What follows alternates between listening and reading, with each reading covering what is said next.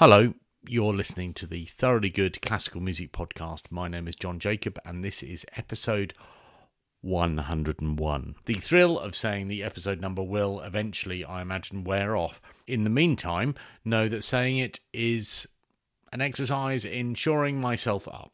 A surprisingly much-needed thing at the moment. A way of saying to myself, privately, look, whatever else is going on around you, you did this, you achieved this, all of this.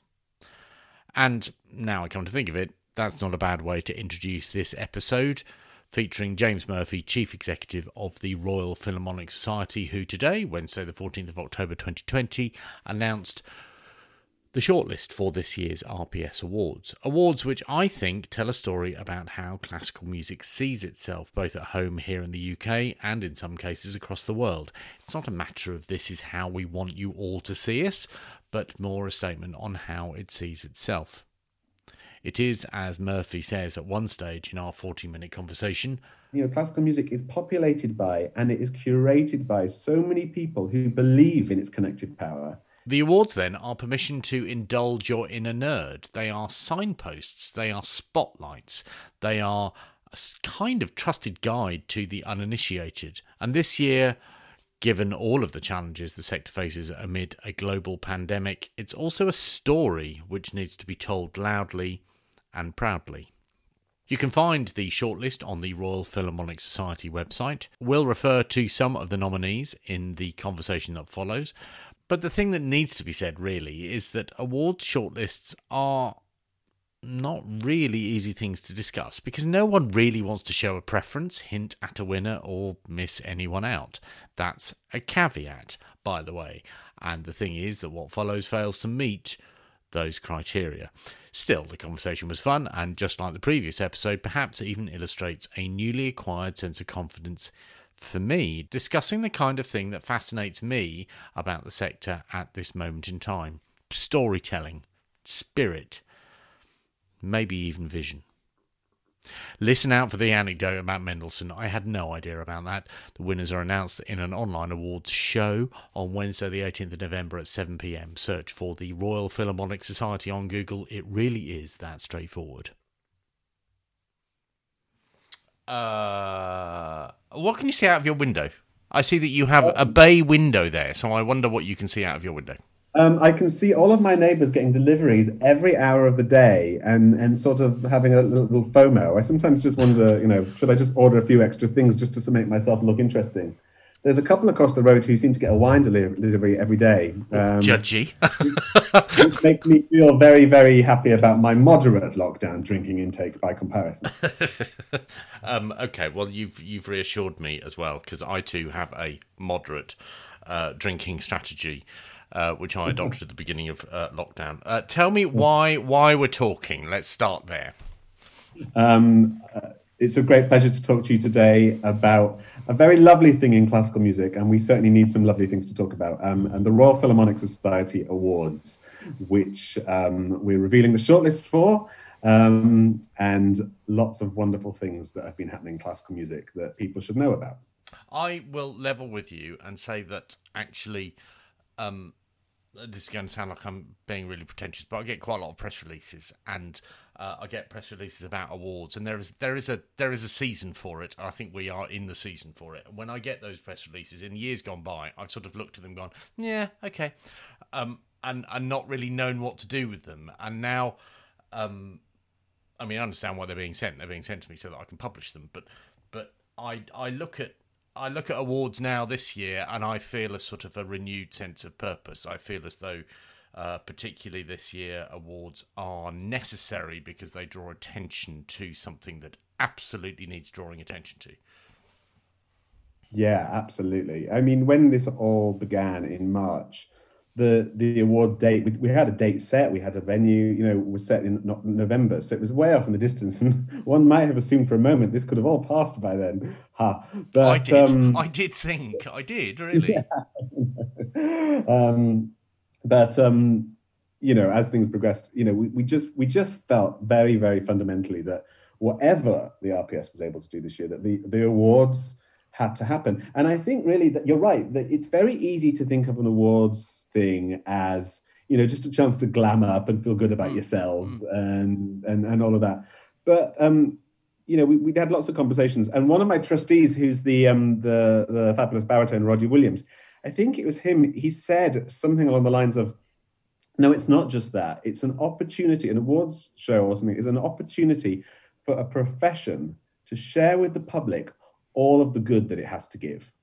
And you know, at this moment, this time when so much music is silent, or you know, we're only hearing a little of it, it felt so important. I mean, I think the awards have always, like you can say, they've always shone a light on great things in classical music. And it feels now this year that light is a beacon.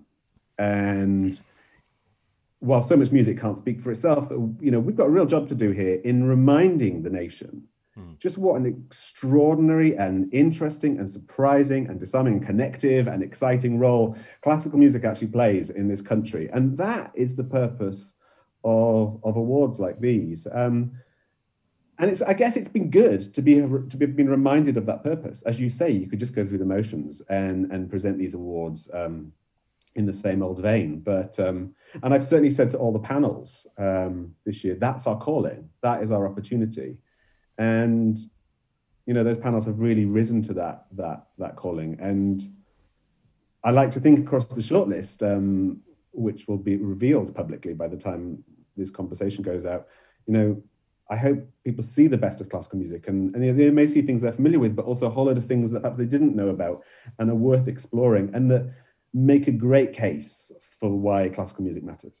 Do you think that it's an opportunity or is it an emergency? I mean, you know, there are different times in the day where I feel as though, like I did yesterday in Parliament Square, like, and I don't normally feel like this, but my goodness me, this story really needs to be told now, and as many people need to hear it. So I wonder whether that sort of sense of urgency is shared, or whether that's just me being a bit weird or over emotional. There we are. Absolutely.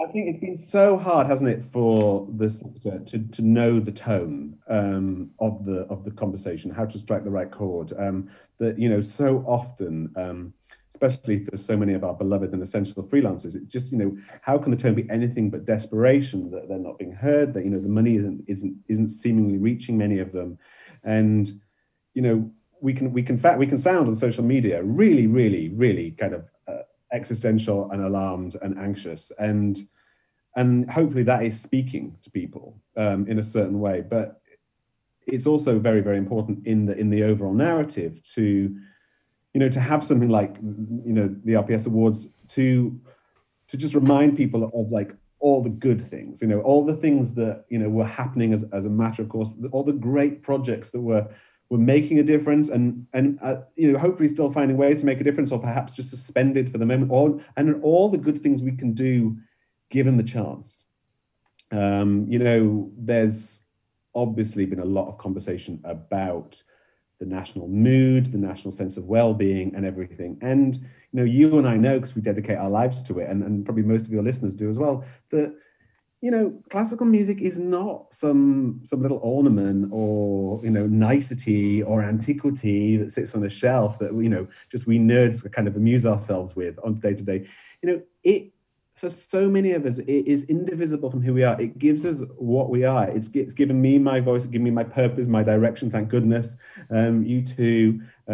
So many people. And it stands to be able to do that. And wow, you look at some of these nominations, especially the projects that are happening in communities around the country, and you see people's reaction to the music by being engaged in the music, by being respected by the musicians, by having a conversation with them, by feeling equal to them. It's amazing. You know, this is such a great moment to, yeah, we've got to, like, you know, lose our rag in a sense, and we've got to really come out fighting and not mince our words in regard to what's at stake here. Yeah, I'd agree. I like that. I like that that objective, if you like, or that goal for the next 12 months.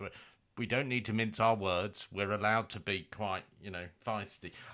Looking over some of the past winners, that was the extent of my research. And normally I don't do very much research, so I hope you feel flattered. But looking over past winners, the other thing that struck me about the awards was that they highlight not only the range, but also those progressive elements, if you like, or those elements where new things are being done. So for me, last year, one of the highlights was Chineke and also BSO Resound, because for me, even within this world, that threw light on issues which, as a privileged middle-class white man, I wouldn't perhaps seek out. And certainly where Chineke is concerned, that the award reminded me of some quite special experiences. Is that the intention? It's the RPS brings together so the way the mechanism works is that we welcome nominations from anything in the previous year, and if you're a member of the RPS and your listeners can become members of the RPS, I entreat them to do so. Do we need to pay? It's a paying thing. A little modicum, no more than it costs to join the Royal Horticultural Society or other such things. But doing good for classical music. And also people across the classical profession themselves, they can nominate anything. And then we pass on those nominated entities to panels. Each award has a panel of 5 people. There's a couple of exceptions, which we'll come to. But they have a panel of 5 people. And, since I've been at the RPS the last couple of years, I think it's been really important to change those panels entirely every year. I was really fortunate in years past to be on a panel for 5 years in a row. Heaven knows why my beloved predecessor thought, I had something to bring to that for all those years. But, in the end, nice to have, friends and familiar faces around a table each year. But the really important thing is that we invite different voices to make those decisions and review those nominations, to make sure that all voices are being heard and make sure that we're representing as much as we can. And so last year, we just saw this extraordinary thing. Chineke, BSO Resound, and also for the first time, all of the individual artist awards were won by women. There'd never been a time when women won both of our composition awards, for example. So that was a really heartening thing. And someone said to me last year, they were like, well, you're never going to top this. And, who knows? As though you need to, as though every awards is a competition in itself with itself. Yeah, absolutely. But in actual fact, when you look at this shortlist, I think it's a really, really, really heartening picture of classical music moving forward. Classical music asking questions of itself, finding new ways to connect in all sorts of ways, instantly apparent from some of the nominees, less apparent from others, but, we're here to shine a light on them and tell more of their story. And, talking about diversity, we've all got much further to go in this regard. So we won't be licking ourselves in any regard here, but it's heartening to see that across, I think there are 18 shortlistees who are individual performers or composers, and a third of them are people of color this year. And that's heartening. I think another really heartening thing is if you look at, like, say, the shortlist that's been chosen for large-scale composition. So this is for whopper compositions. Well, actually, anything over 15 players. And the panel there, bless them, they had so many works, some of which were like an hour long or so. And my hat off to them. Their panel meeting took an epic 3.5 hours almost, longer than Schindler's List. On a Zoom call. But they've actually chosen 4 shortlistees. But between them, that's a really, really, really great shortlist, because you've got the 77-year-old Frank Denyer, you've got the 26-year-old disabled composer Oliver Vibrans, you've got Erilyn Wallen and David Sora as well. And those are 4 very different voices, different generations, very different approaches, and their being there together says, that all voices matter.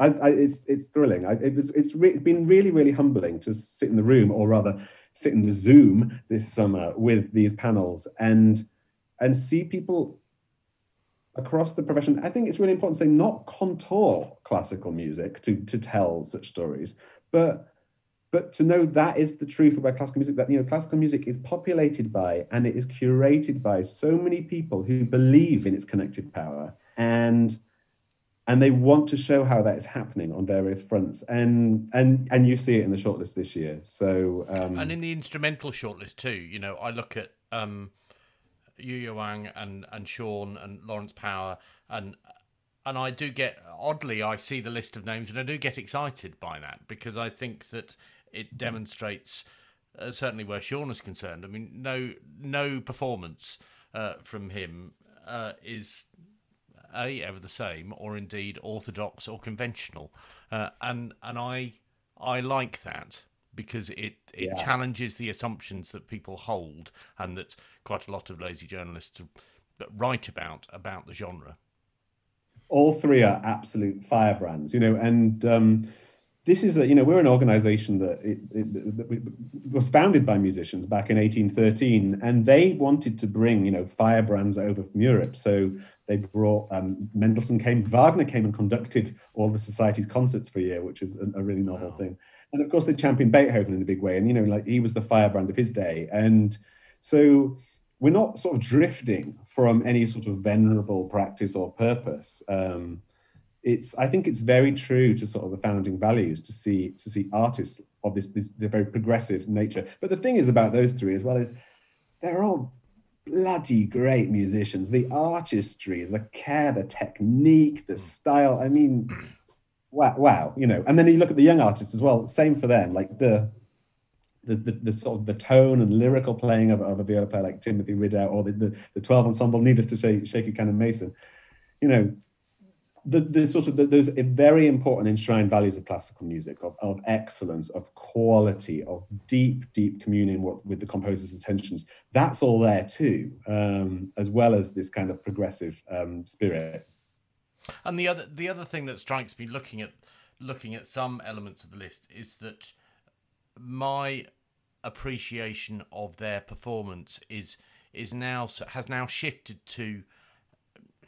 I'm not going to explain this very well, but it's as though 5 years ago or 10 years ago I would have seen composers and performers, and there were separate categories, if you like, and I don't mean categories in terms of the awards, but just sort of how people are defined. And now I look at some people and see them as both performers, composers, performers, and curators all at the same time. Their sort of performance art is rooted as well in curation, and so juxtaposing. I think we'd be quite excited. I'd be quite excited, when the artists sort of bust the categories, in a sense that like we need to invent new categories, or we need to rename categories, or we need to reclassify because again the art form's not standing still. I mean, I was talking to Lawrence Power, who's on the shortlist, and about all of the filmmaking that he's doing in lockdown at present. So he's been collaborating with a brilliant filmmaker called Jesse Roger,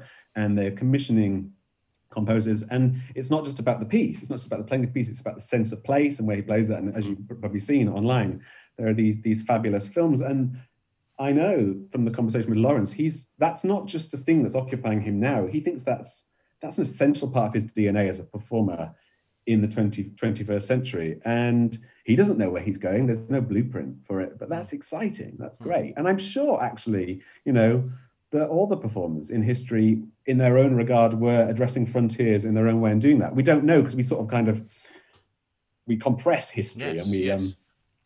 I don't know. But I certainly hadn't really, I mean, the point that you're making is illustrated by my reaction to you referring to Mendelssohn as a firebrand. In my head, in my understanding, Mendelssohn and his music is like, oh, that's very safe, and so and pleasant and utterly gorgeous, obviously. I think the best story in classical music I've always felt is this little story about Mendelssohn, that when I was growing up, like you, Mendelssohn was either an oil painting, probably rendered in black and white in an encyclopedia, and he was Fingal's Cave over and over and over and over and over again. And then someone told me the story, I guess when I was a student, or maybe a bit later, that when he was a student, he was rooting around in the library, something that so few of us when we're music students we actually do thoroughly. And he found this dusty old choral piece that no one had performed for 100 years, and he really wanted to do it. And his university professors kept saying, no, you've got to focus on your studies, don't waste your time with that. You've really got to get your head down if you want to succeed. And he willfully went and did it anyway. And he got some friends, some actors and some dancers, and a whole sort of assorted rabble of artists to put this thing on. And of course, the thing was the Matthew Passion. and he was absolutely instrumental to the Bach revival. Yeah, And, I don't worked waste at your the time with that. Why would you waste your time with that? so that's my Mendelssohn. That dude and the same guy who wrote that octet when he was a teenager. And I guess, this has been one of my real fascinations in coming to work at the RPS, is our responsibility in storytelling about classical music. And, one of our awards, we actually changed its name to storytelling. But, we can choose how we document what it is we do. And so, Mendelssohn could just be that, like, sort of dreary oil painting who wrote all those tasteful quartets, etc. Or he can be that guy who broke the rules and changed the game and raised across frontiers and set in motion something that, like, would we listen to Bach in the same way if Mendelssohn hadn't done what he'd done? Don't know, but wow. The other thing on the list, I mean, I know that we started this conversation with me saying you must take the lead on talking about the categories, but what I realise now is that I'm picking things out that I'm interested in, which is an interesting way of talking about your thing.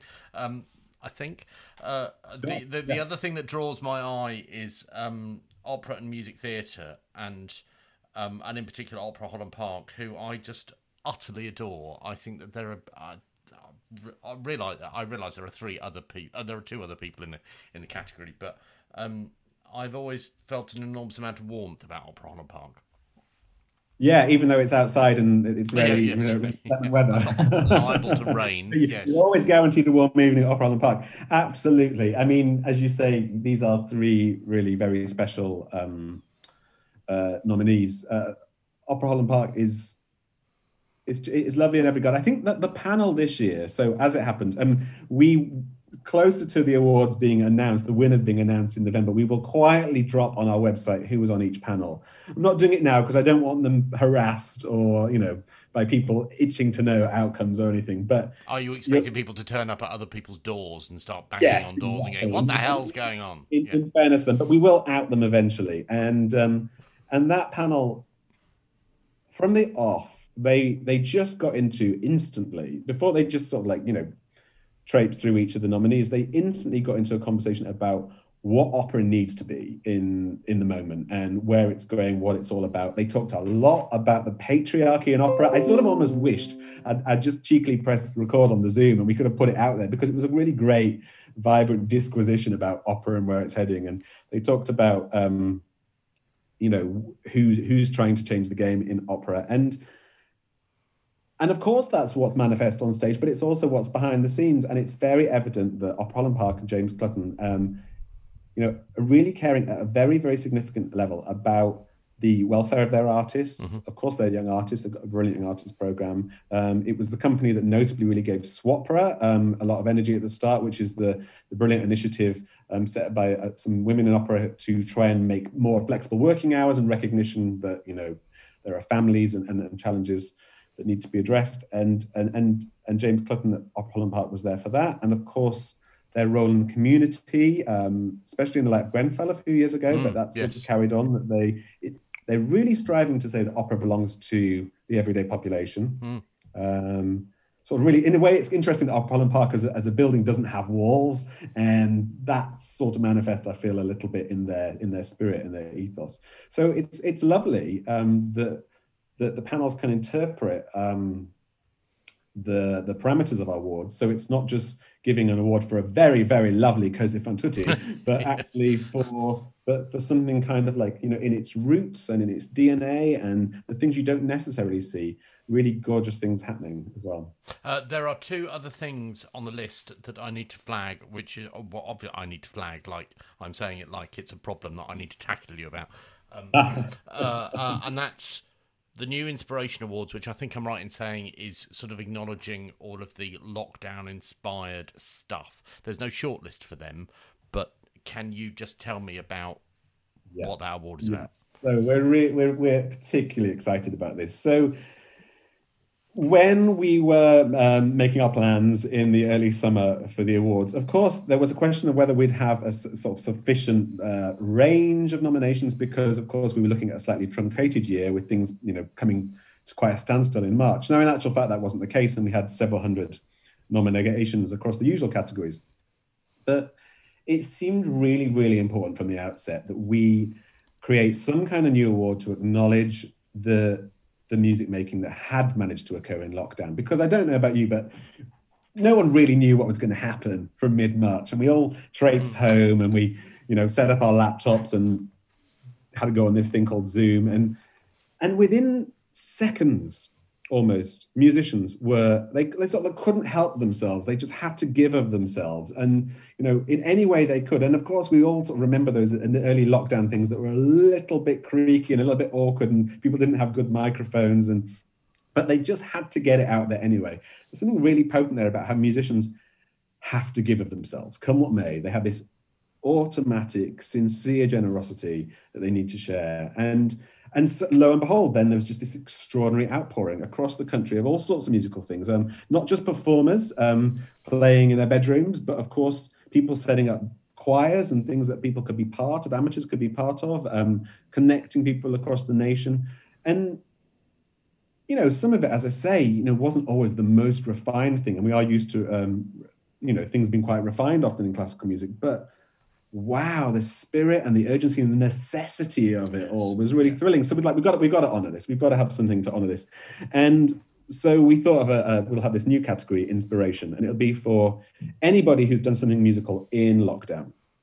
But because this is a kind of a national moment, and because all this stuff's being really sort of put into homes rather than into concert halls, and there's sort of real democratic quality about it, we thought actually this one, we won't invite the profession and our members to nominate. They can nominate as they wish, that's fine. But let's invite the public to nominate for this. And we didn't really have any expectation about that, but we opened the nominations at the start of June. And within a day, we had 200 nominations from the public for the Inspiration Award. Okay, that's good.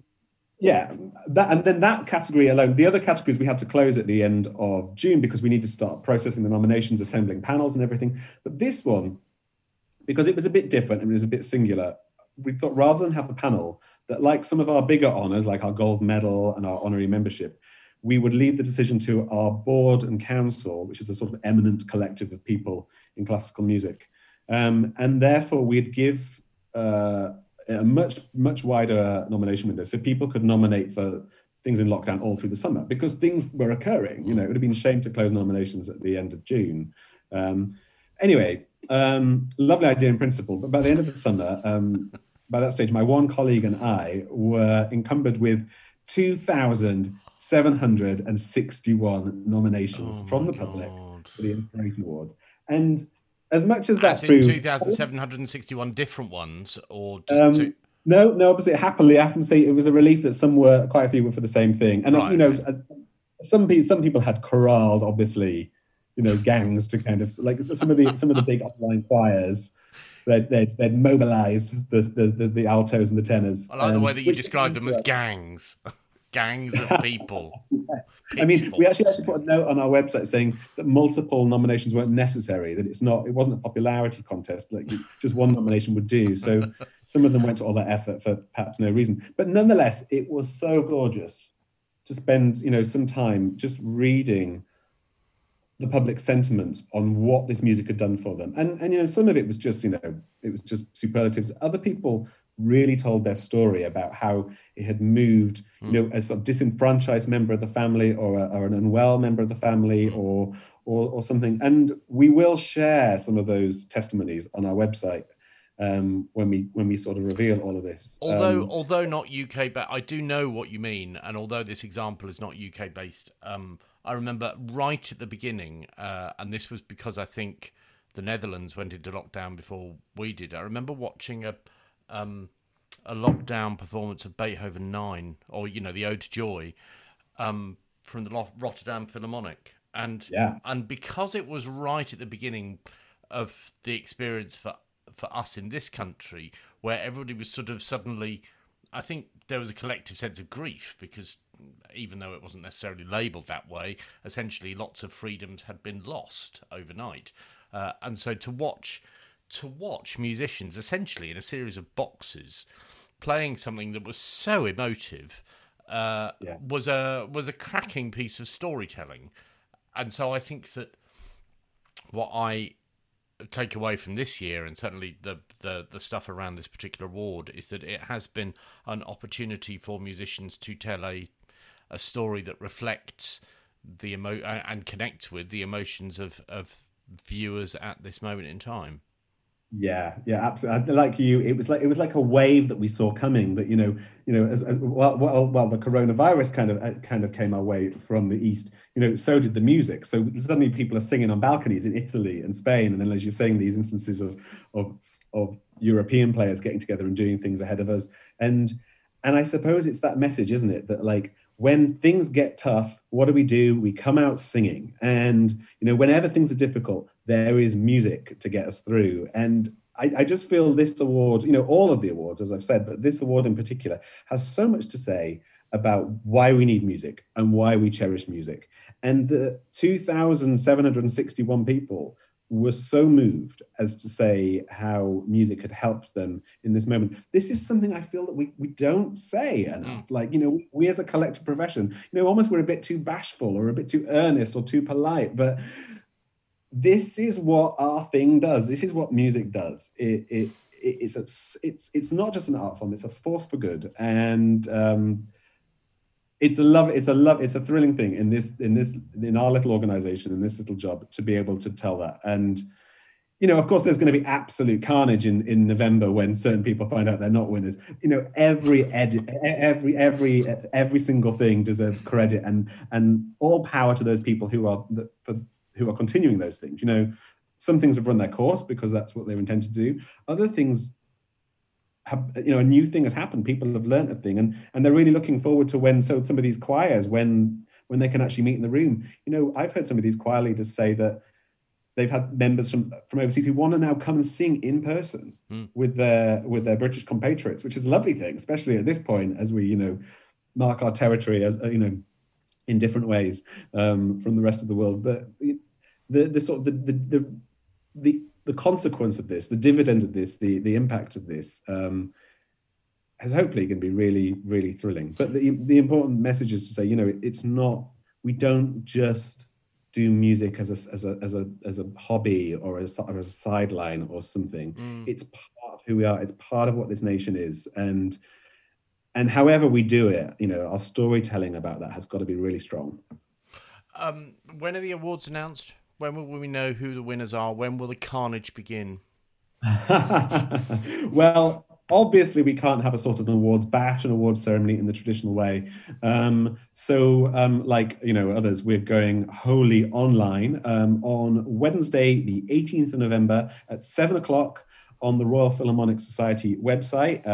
We're slowly assembling that thing now, that entity. It's taking shape in interesting ways. It's going to have some fresh music in it from a couple of the nominees, and I'm being very careful what I say here and what I don't say here because I don't want to spoil any surprises.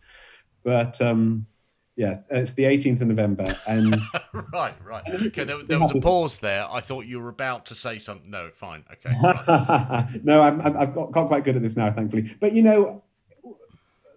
we were almost thinking by that point that we might be out of our shells, but of course we're back in our cocoons slightly now. But if that's where we still are in the middle of November, then we urge people to get dressed up. If you've been to the RPS Awards before, it's a very dressy thing. I think the dress code, which my lovely predecessor set, is something like fabulous or festive or something like that. And let's get dressed up like that at home and have a drink or so and enjoy the moment, really. And, I've always felt at the RPS Awards, when I used to go, before I had anything really sort of formal to do with it, it's a doorway of discovery. So the point is that you discover I think when the guitarist, Sean Schubert, you've mentioned, when he won the Young Artist Award a few years ago, for my sins, I hadn't come across him before. And, him getting that RPS Award, let me say, this guy's worth hearing.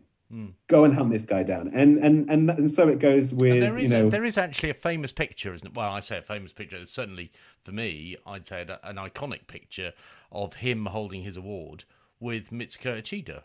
Am I imagining that? That did actually happen, and I think that's probably when I first became aware of him, because it's such an arresting image.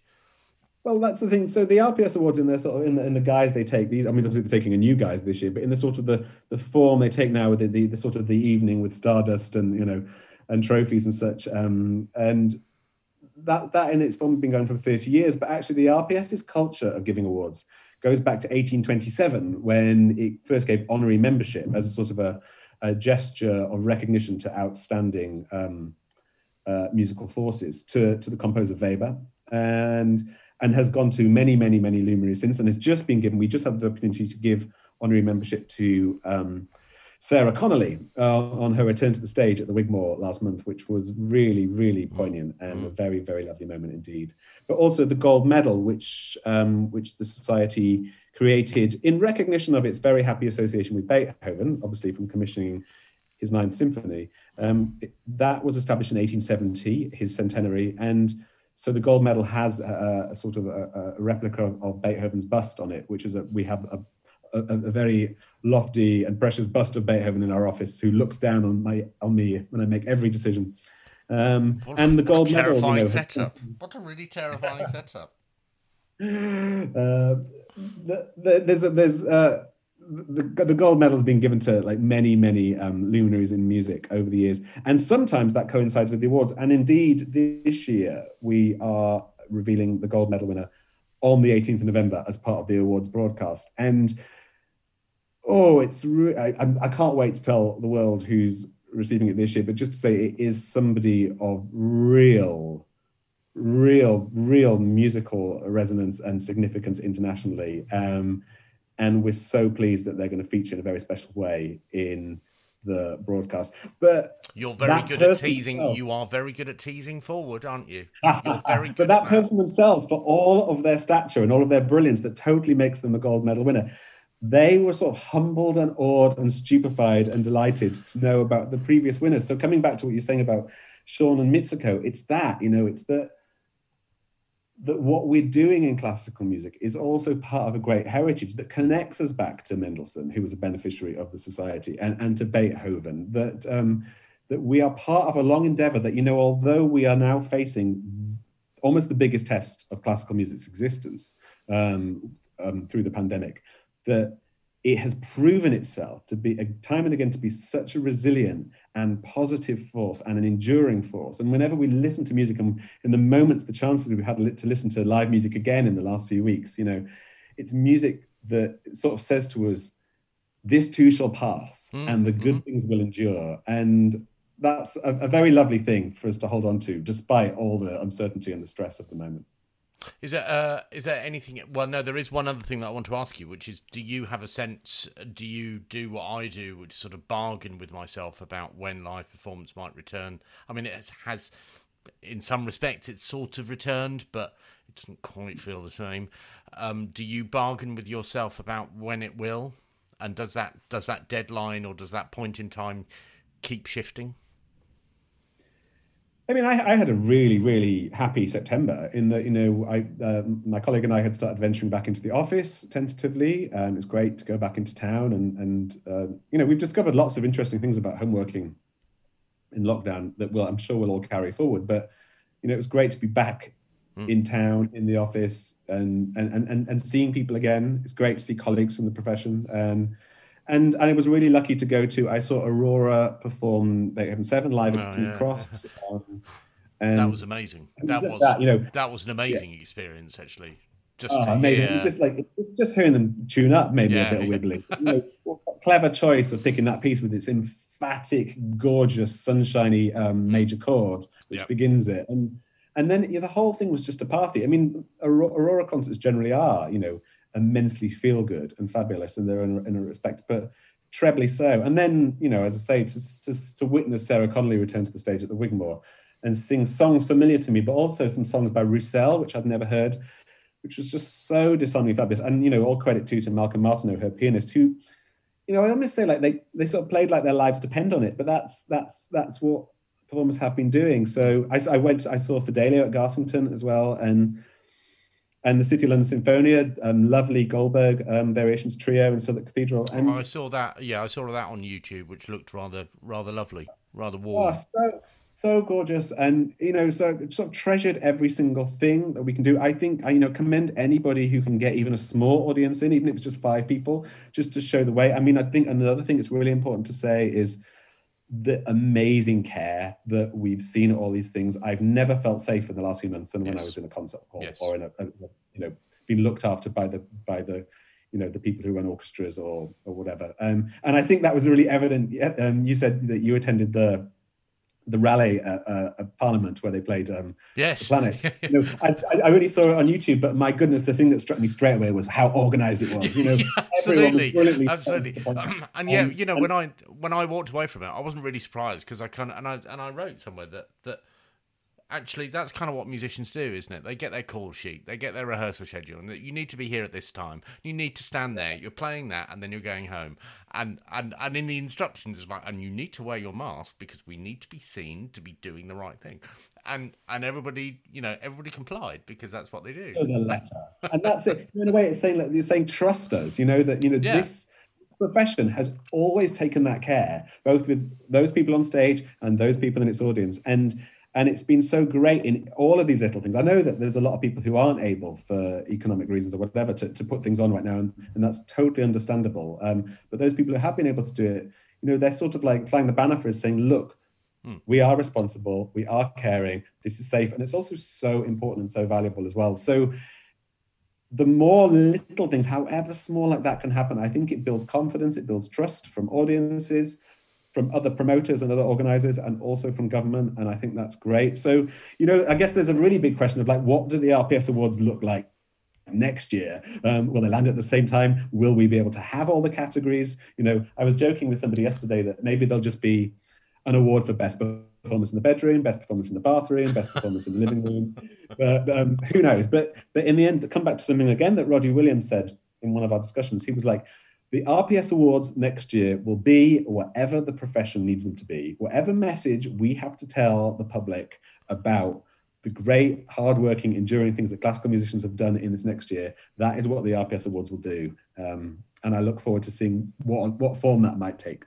You've been listening to the Thoroughly Good Classical Music Podcast, available on Spotify and Audio Boom. To get in touch, please tweet at Thoroughly Good. You can also follow Thoroughly Good on Facebook and read the blog at thoroughlygood.me.